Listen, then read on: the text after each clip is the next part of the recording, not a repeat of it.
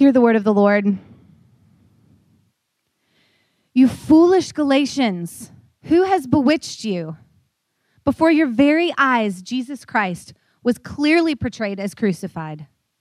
I would like to learn just one thing from you. Did you receive the Spirit by observing the law or by believing what you heard? Are you so foolish? After beginning with the Spirit, are you now trying to attain your goal by human effort? Have you suffered so much for nothing? If it really was for nothing, does God give you his Spirit and work miracles among you because you observe the law or because you believe what you have heard? Consider Abraham. He believed God, and it was credited to him as righteousness. Understand then that those who believe are children of Abraham. The scripture foresaw that God would justify the Gentiles by faith and announced the gospel in advance to Abraham. All nations will be blessed through you. So those who have faith are blessed along with Abraham, the man of faith. This is the word of the Lord. God. You may be seated. Well, good morning, Sojourn. Peace be with you. Y'all know what today is. The Sunday was what I was thinking first, the day Jesus rose from the dead, but also trunk or treat, right? Trunk or treat, people. I'm excited about it. We're starting to see ways that, my name's Jonah, by the way. If you're visiting with us, I get easily excited and I can get ahead of myself. So there's all kinds of ways that the community's starting to support this. Like Huber's gave us a sweet deal on apples. So if you're like, I like apples, I like Huber's, they like our trunk or treat apparently. Or they just are a little intimidated by Kristen Gillis, who can like put it to them, you know? So we've got Huber's apples, we got pumpkins from a local farm, 100% all beef hot dogs, because we're Americans. And, you know, so one thing, and also last week I kind of gave you guys a hard time because we only had 6 trunks signed up. You may remember we had 1,000 people saying they were coming on Facebook, which means there'll be more than that. And we had 6 trunks, so this is going to be a lame trunk or treat. And as of the last service, we have 21 trunks set up now, so good response. It's going to be a party! Yeah. So I'm excited about that. And then just like one quick reminder for you guys, especially if you're new here and you're like, what is this trunk or treat thing? It's essentially a Halloween party that we throw in the parking lot. And maybe you're like, Halloween, we're Christians, what's the deal? So for us, there's some things that churches do to try to get people to come to their church. So the goal of the event is like maybe more people will come to our church. It's kind of like the Field of Dreams. If we build it, they will come mentality. And I'm not necessarily opposed to that. One of the ways that happens, though, so like who's awkwardly shift if you are afraid of inviting someone to church, right? Like I say, yeah, right, thank you. I said, say amen in the last service, and everyone was, you know, it's even more uncomfortable. So most of us get nervous to invite people to church, and we get excited if there's a way that we can co-op that responsibility to the church proper, which usually means like the pastor or the staff. So if the people we pay to be Christians can do something to get people to come, that relieves me of having to have the uncomfortable conversation. So we look at events like Trunk or Treat as like, maybe if we make Trunk or Treat awesome enough, then everybody in the church will come, or everybody in the community will come to our church. If you want people to come to this church, or you get excited about more people coming to this church, or you look around and you think something worthwhile is happening here, and there's someone you wish was experiencing that too, you invite them, right? Like that's your responsibility as a Christian. Our primary growth strategy as a church is Christians being Christians. And part of that is you guys inviting folks to come and experience what's happening here. And then when it comes to our events, because there's all kinds of research and data about this, you don't really see a huge uptick in attendance from events. And so if our motivation and the money and the effort is all about getting people to come to the church, it's not a very good use of resources. Where we came down on this, though, why we do Trunk or Treat, it came about several years ago, 5-6 years ago, where we sent some members and deacons through the neighborhood to interview folks and asking questions like, what is it like to live in this neighborhood? What was the best part about living in this neighborhood 10 years ago? This used to be a school, and if you lived in this neighborhood, your child would go to elementary school here, middle school, catty corner to here, and high school right down the street from that. So you'd live here for 20 years, and your kid would walk to school the whole time. It was kind of this idyllic middle class Midwest neighborhood. And so we were asking, what is what is it like? What do you miss about this place? And one of the recurring themes that we heard was we miss how safe this neighborhood used to be. It used to be a front porch neighborhood. Y'all know what I mean by that, what a front porch neighborhood is? Now most of us live in back deck neighborhoods or backyard neighborhoods where we built a fence around our house and then we sit in our backyard and we just hang out with the people we know won't hurt us, right? Where before, we used to sit out in the front porch and just see what there was to see, who was walking around the neighborhood. And we kept hearing about, we used to be able to send our kids trick-or-treating in the neighborhood. So we used to let them walk around, and then it's this front porch safe neighborhood, and now we can't do that. And so for us as a church, we said we want to help reclaim this being a safe neighborhood. And if that means one night a year, we give a couple hours where it's safe to be here, then we're going to do that to try to reclaim what this neighborhood used to be. And so what we're after tonight is as people come, we get the privilege of helping to clarify for them what God is like and what the kingdom of God is like. And this is why we get into petty arguments over hot dogs. Because, what does it say about the kingdom of God if we have cheap imitation things that don't really taste good? That communicates something about what God is like, small ways and big ways. The best way that we will be able to show them what God is like is by all of you, our church members, our church regular attenders, us being Christians to the people that are around here, meaning loving them, caring for them. Simple things like we're not going to be a pointing church, we're going to be a walking church. And here's what I mean. If you're in the hospitality business, you know what I mean. If someone says, hey, where are the apples? We're not going to say, hey, it's over there on the parking lot. Where you point it to them, we're going to walk them there because that's an extra step of hospitality and welcoming. You've been someplace new and been totally confused by what's going on and where everything is and how disorienting that can be. So let's make sure that we're a church that's welcoming tonight, that gives... It's just think about what would it communicate, what would you do if you really felt like you had the opportunity to show people what God was like by the way you interacted with them. So that's the goal for tonight. Maybe people will come to church or not, but that's not what we're after. We want to give folks a picture of what life with God is like. All right? I didn't mean to say any of that, but I just got excited about trunk or treat. Awesome. Also, these next couple of weeks, we're in the book of Galatians, again, if you're visiting with us, and chapter 3 is hugely important in the series, but also in tying together some major themes of the Bible.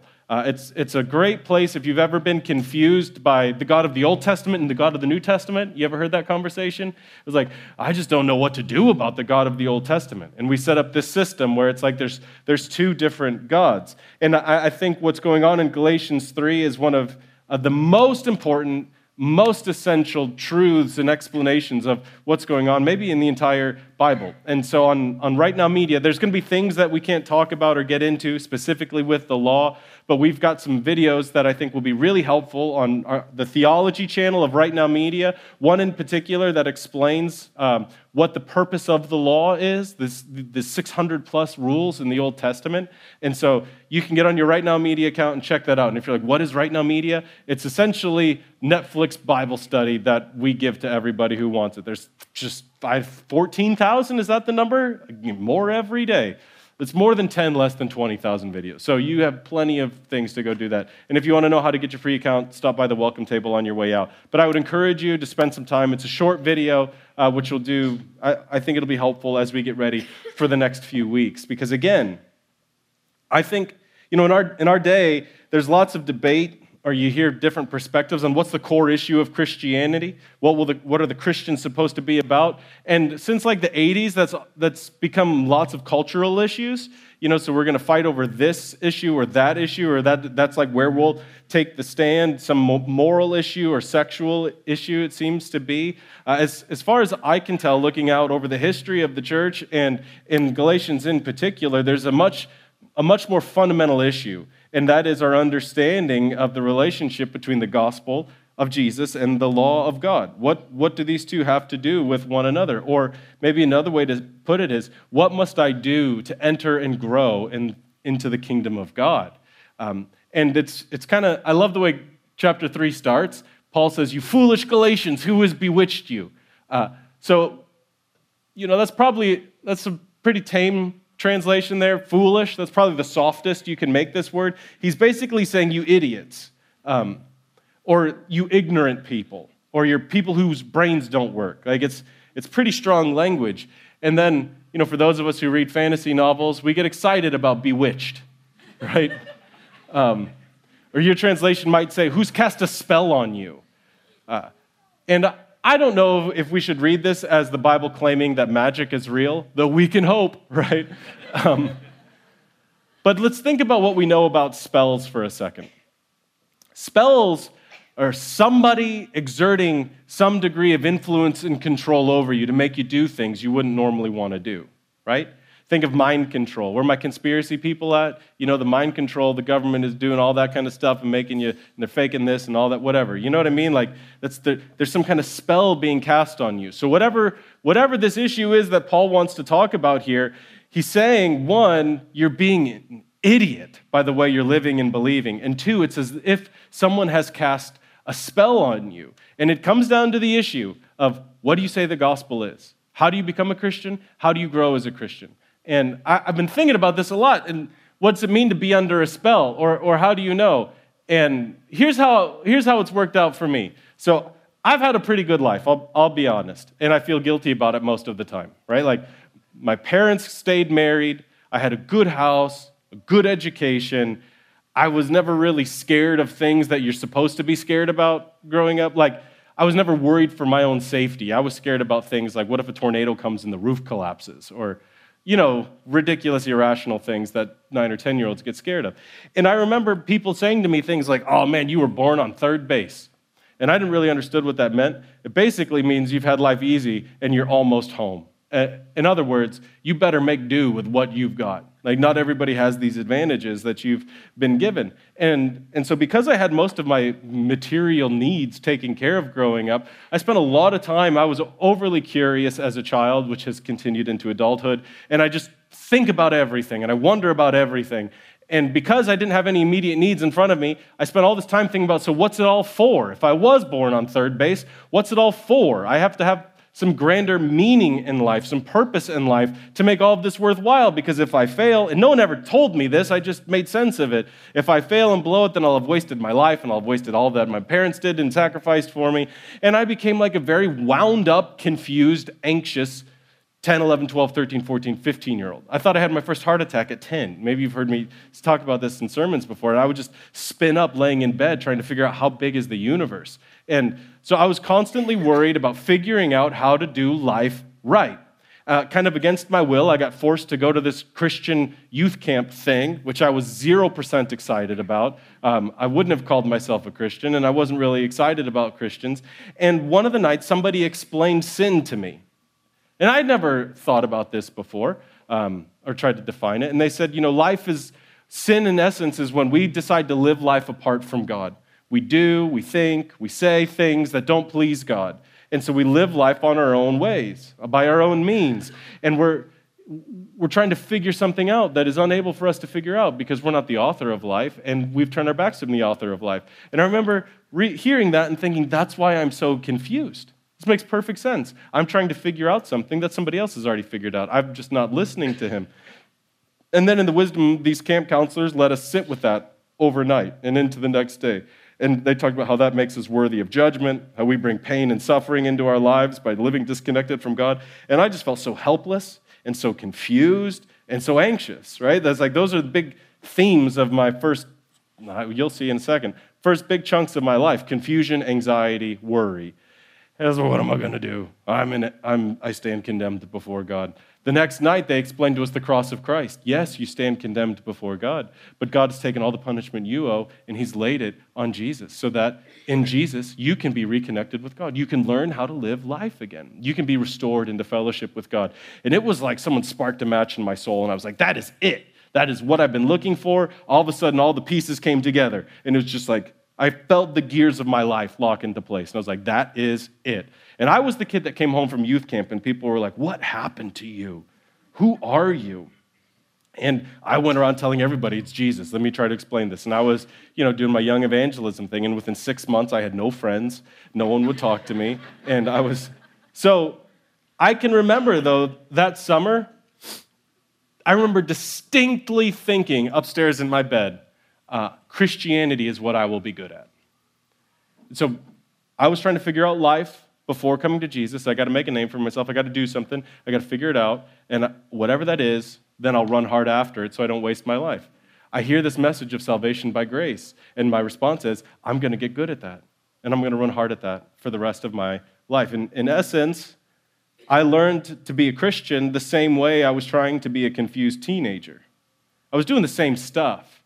I just had different language for it now. Or I just changed lanes on the highway, driving the same car the same way.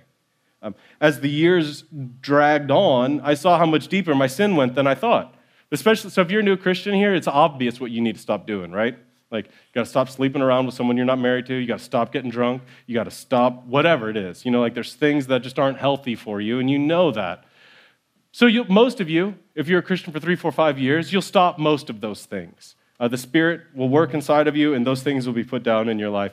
And you'll find you're worse than you were before, right? You'll see that your sin goes deeper. There's radical inconsistencies in our lives. So for me, I tried even harder. I went to more accountability groups. I spent more time in prayer. I spent more time in Bible study and Bible memorization. And I found myself in my mid-20s even more exhausted, more anxious, and wondering, what had I done wrong? I better figure this out because I really want to be good at this thing. See, I get very curious around the irrational things in our lives. Why did I come to Jesus? I was anxious and confused and tired. At 15, how pathetic is that?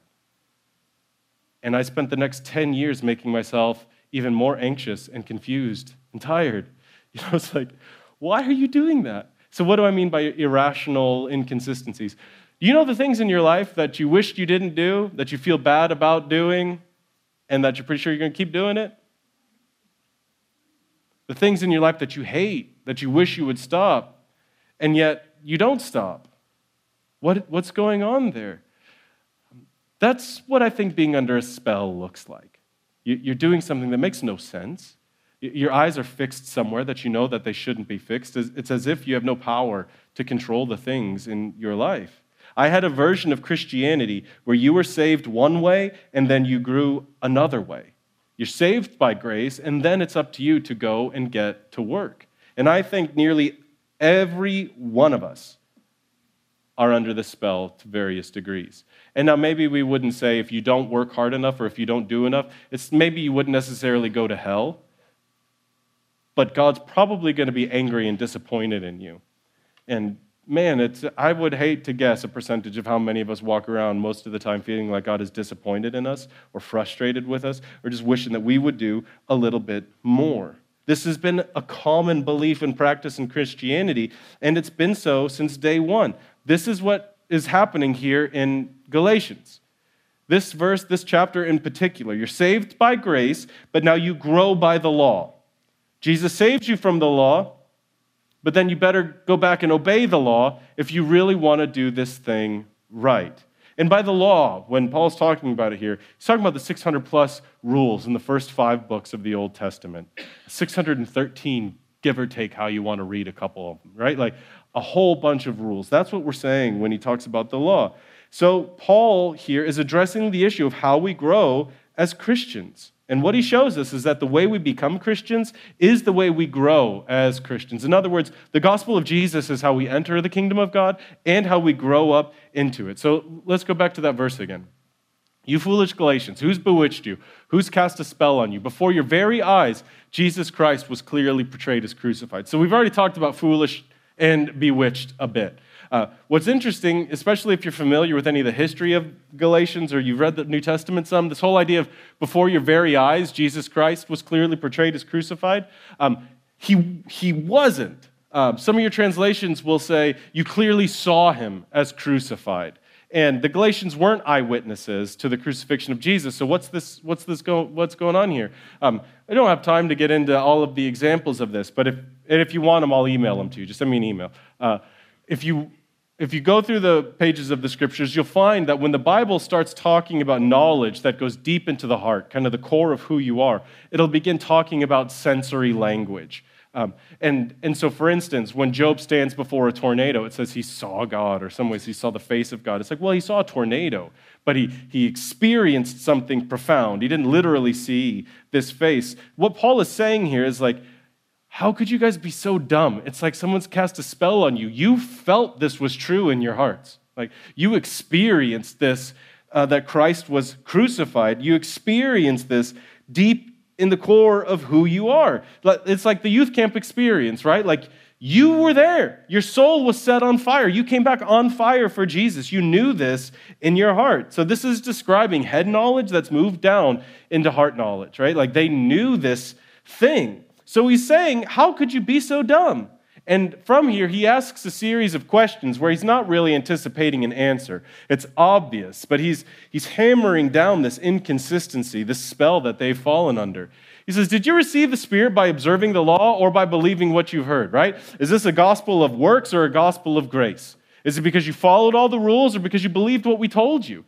Are you so foolish? There's that word again. After beginning with the Spirit, are you now trying to attain your goal by human effort?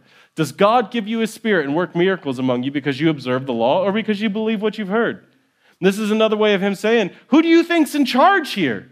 Is all of this happening because of you, or is this happening because of what God's decided to do? Is God doing something wonderful here because you guys have finally figured out how to do church, or because God is gracious and merciful, right? Are you saved because you followed all the rules and cleaned your life up, or are you saved because God has been gracious to you? You think you start one way and finish another, is what Paul is saying. There's all kinds of relapses that he's referring to, where you fall back into your old way of doing life, like what I did. I ran good on the gospel of grace for a few weeks, and then in pursuit of becoming good at being a Christian, I went back and did life the same way that I did before I was a Christian. This is what Paul is talking about here. Jesus saves you by grace, but then you go back and do the very works he saved you from? Like the next few weeks, we're going to talk real specifically about the purpose of the law and what is going on with that. So here's just a teaser. Here's the teaser trailer for the next few weeks in Galatians 3. The purpose of the law, at least in huge part, was to show us that we need grace. It was to show us that if we're going to get saved, help must come from the outside. Or as my favorite prophet, the prophet Jonah, would say, salvation belongs to who? That's right. Salvation belongs to the Lord. This isn't an Old Testament versus New Testament idea. We're going to talk about Abraham here in a second. Like, this has been the idea from the beginning. If we are to be rescued, it will come from the outside, not from the inside. And, please, let's not be so dumb as to, and I can say that because the Bible just said it, right? Let's not be so foolish to think that we can obey our way into salvation. Let's not be that ignorant of the Bible. One rule, don't eat that tree. This is God saying, just remember it's my garden, right? This is my deal. They couldn't do that. God says 10 rules, which on the surface aren't that tough, right? Don't kill anybody. For a lot of us, that's not a tough one to follow. We can't follow the 10 rules. Do you honestly believe that God, seeing failure with 1, failure with 10, was like, I know what they need, 613? Do you think that God ever intended that we would keep the law perfectly as a way of earning our way to salvation? He wanted to so overwhelm us with the rules that we would say, well, if this is going to work, I'm going to need to be saved. If there's any hope for me, it's going to come from grace, not from what I can do or what I can muster. So why would God save you by grace only to make you grow through the very thing He used to show you need grace? And that was kind of complicated, what I just said, right? Why would God save you from the law only to obligate you to keeping the law, right? They began by the Spirit here, and now they're trying to grow by human effort. So the spell that so many of us will fall under, some of you are under it right now, that I've fallen under many times, is thinking that we continue differently than we begin.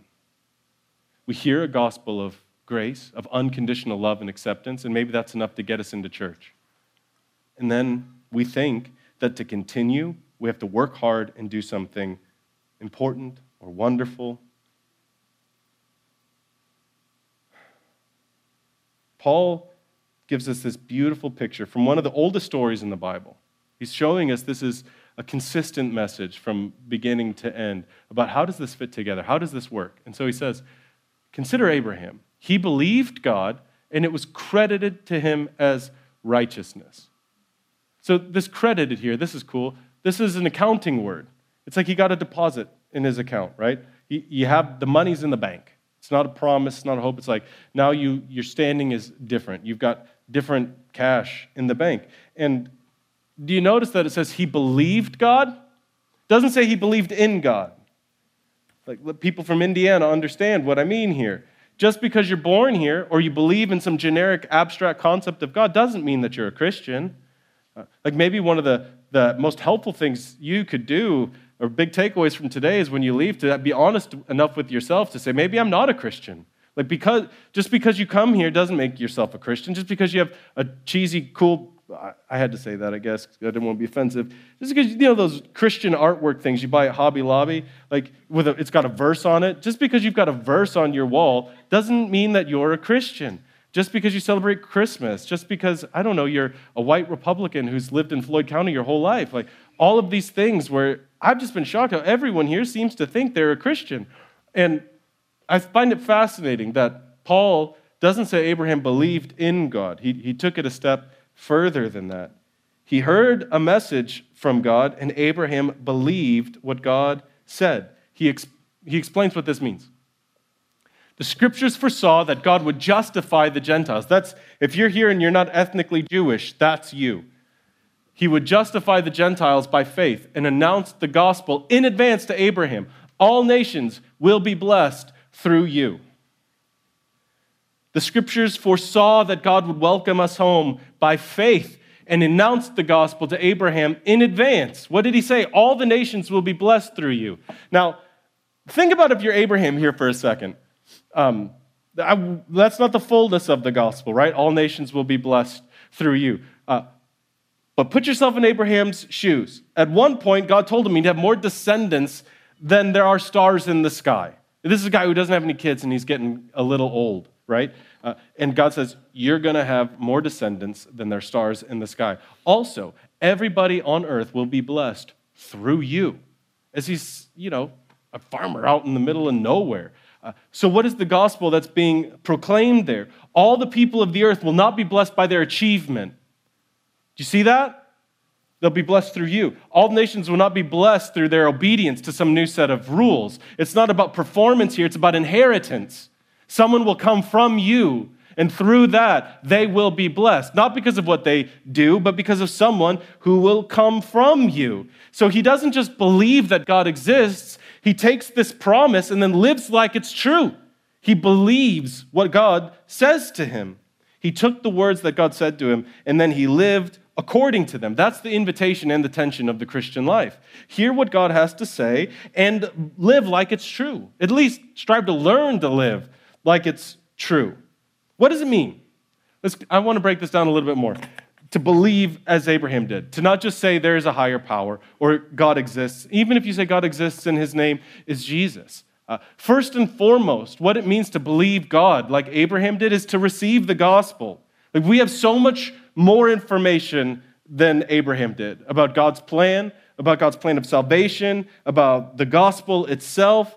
And Paul explains this all the time, over and over in the book of Galatians, because most of us feel real comfortable living under a spell. You go back and do the crazy stuff that's been normal to you your whole life, and we start trying to do something different, and we all start freaking out, and it's almost like we ask for the slavery back again. And so Paul keeps reminding us of what the gospel is. And so this is from last week. He says, we too have put our faith in Christ, that we may be justified by faith in Christ and not by observing the law. Because by observing the law, no one will be justified. That's the gospel. How are you made right with God? How are you reconciled with God? Believe that through faith, we're brought home. Believe that there's nothing more required of you. Believe God by believing that you are made right with him through faith in Jesus. As Paul said last week in chapter 2, trust in the Son of God who loved you and gave himself for you. So to put it another way, it's not your attainment that makes you right with God. It's Jesus' atonement that makes you right with God. You're saved by faith in Christ, nothing more, nothing less. And that, I'd be happy to have some disagree with me on this, but in my opinion, that is the only way out of a life of anxiety and hiding, a life of fear and exhaustion and slavery, is by believing that you are made right with God through faith in Christ, nothing more, nothing less. Now, where it gets more tricky is by believing that, we're agreeing to learn a new way of being me, a new normal, a new way of not living under a spell. And so there's a reception of this information that is true, but then we have to begin the process of living as though it were true. Now, if the gospel is true and we receive it, we have to learn what tempts us away. Every one of us has some issue, deep, profound belief about ourselves or about the world, and we look around trying to figure out who will save us. We functionally cry out, "Save me." So, no one ever told me I'd be a failure and waste my life if I didn't amount to something or do something flashy or change the world. I learned to believe that about myself, though. And so if I was a failure, then I wasted my life. So I had to be good at something to show that I've done something important. And I ran from thing to thing to try to be good at it so I would have this offering to give to God and my parents and my world to say, look, it's worthwhile that I'm alive. It makes sense that I'm here. I bring value to this game. You just shouldn't be as tired as I was at 25, 26, 27. To receive the gospel requires that you also learn how to rest in the gospel, to look at the places where you're striving to prove yourself, or you're trying to hide. And you have to learn to lay that down in an act of faith that Jesus loved you and gave himself up for you. What is it that you think will settle your soul and satisfy you? What is the hook you want to hang your hat on at the end of the day? Here's where the gospel gets really uncomfortable for us good, moral Christian people, is it tells us if we're safe based on God's love for us in Christ and nothing else, then on your best day and on your worst day, you go to bed and God is smiling at you. It doesn't matter what you've done in that day. God's posture towards you isn't changed. And we'll get to spend the rest of our lives wrestling with whether or not we're willing to believe that. What is it that you think will settle your soul and satisfy you? What is it that you think you need to do, achieve, or become to be worthwhile and valuable? Rest in the gospel by seeing that those things are lying to you, that you are good enough, that you are worthwhile enough right now, not because of your achievement, but because you belong to God in Christ. You became a Christian by believing the gospel, and to grow, we must continually return to the gospel.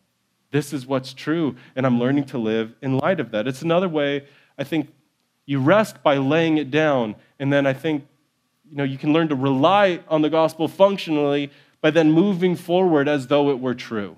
And so listen, if you believe that you are as bad as the gospel says you are, and as loved as the gospel says you are, how much more freedom would we walk around with? There's all kinds of ways to think about this. What would you do if you didn't have to spend so much energy hiding and managing your image, right? Micromanaging what other people think about you and how you say, and how would you argue differently with your spouse if you really believed that you were probably wrong, right? Or at least there was an option. For some of you, that's not even on the table, that you might really actually be wrong. Listen, consider Abraham. He heard God, he believed God, and then he lived like what God said was true.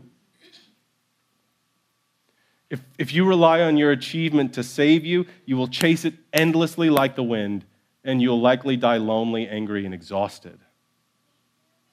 If you rely on Jesus to save you, you can learn to be whoever it is God made you to be. And so maybe the simplest way to put it is he says you're safe and loved now, period. If you believe that, what's something small you would do differently tomorrow? If you're willing to be wrong, maybe you would go and apologize to somebody. So y'all be doing dumb stuff, right? We're humans. Wherever humans go, people do what people do. So there's people in here who are hurt. Maybe you need to talk to your spouse on the way home. What would you do differently if you really believed that you were safe, secure, loved, period? What would you stop doing if that were true? What would you start doing if that were true? If you have an answer to that, I would take whatever that is as an invitation from God. Be like Abraham. Believe that. I found that, one of the only ways we get to experience the gospel deep in our souls and it becomes true is when we learn to start living like it's true. And I don't know that we can do that just by thinking about it. So what's something small that you could do if this were true? If you didn't have to hide, what could you do? What would you do? And see what happens as you step out in faith. Every week, we come back to the central message of the gospel because it's the way we get into life with God, and it's the way we're sustained by life with God. And it's so beautiful, you guys. I hope it never grows old for us. So Jesus takes a loaf of bread, and he breaks it and says, this is my body broken for you. You see what he's done to something ordinary? How many loaves of bread did you see this week? How many loaves of bread? Probably 1,007 if you went grocery shopping, right? Like, it's one of the most normal things, even if you don't eat it. It's one of the most normal things in our society. And he says, now, whenever you see this, I want you to remember my body was broken for you. Your body should have been broken. Because I love you, my body will be broken for you. Eat this and remember what I've done for you. After the meal, he took a cup of wine, which in their day was one of the most common drinks. It was at every meal. And he said, whenever you see wine, I want you to remember my blood shed for you, which seals your relationship with God. So feel free to get as uncomfortable as you're willing to let the gospel make you here. What makes you right with God? What seals your relationship with God? What empowers you to step out of hiding and live free is the blood of Jesus shed for you. It's over and it's done with, which means you are free. You're as free as you're willing to believe you are. To what degree are you willing to believe that it's the blood of Jesus shed for you that secures your place with God? So let's come and be rooted in this again. Let's fix our eyes, point our hearts to this, and let's go learn to live like it's true. Our tradition at Sojourn is to come forward, rip off a piece of bread, dip it in wine or juice. Wine will have a piece of twine wrapped around it, and there'll be gluten-free elements to my left, your right. I'll pray for us, and then Christians, let's come celebrate as we're ready. Let's pray.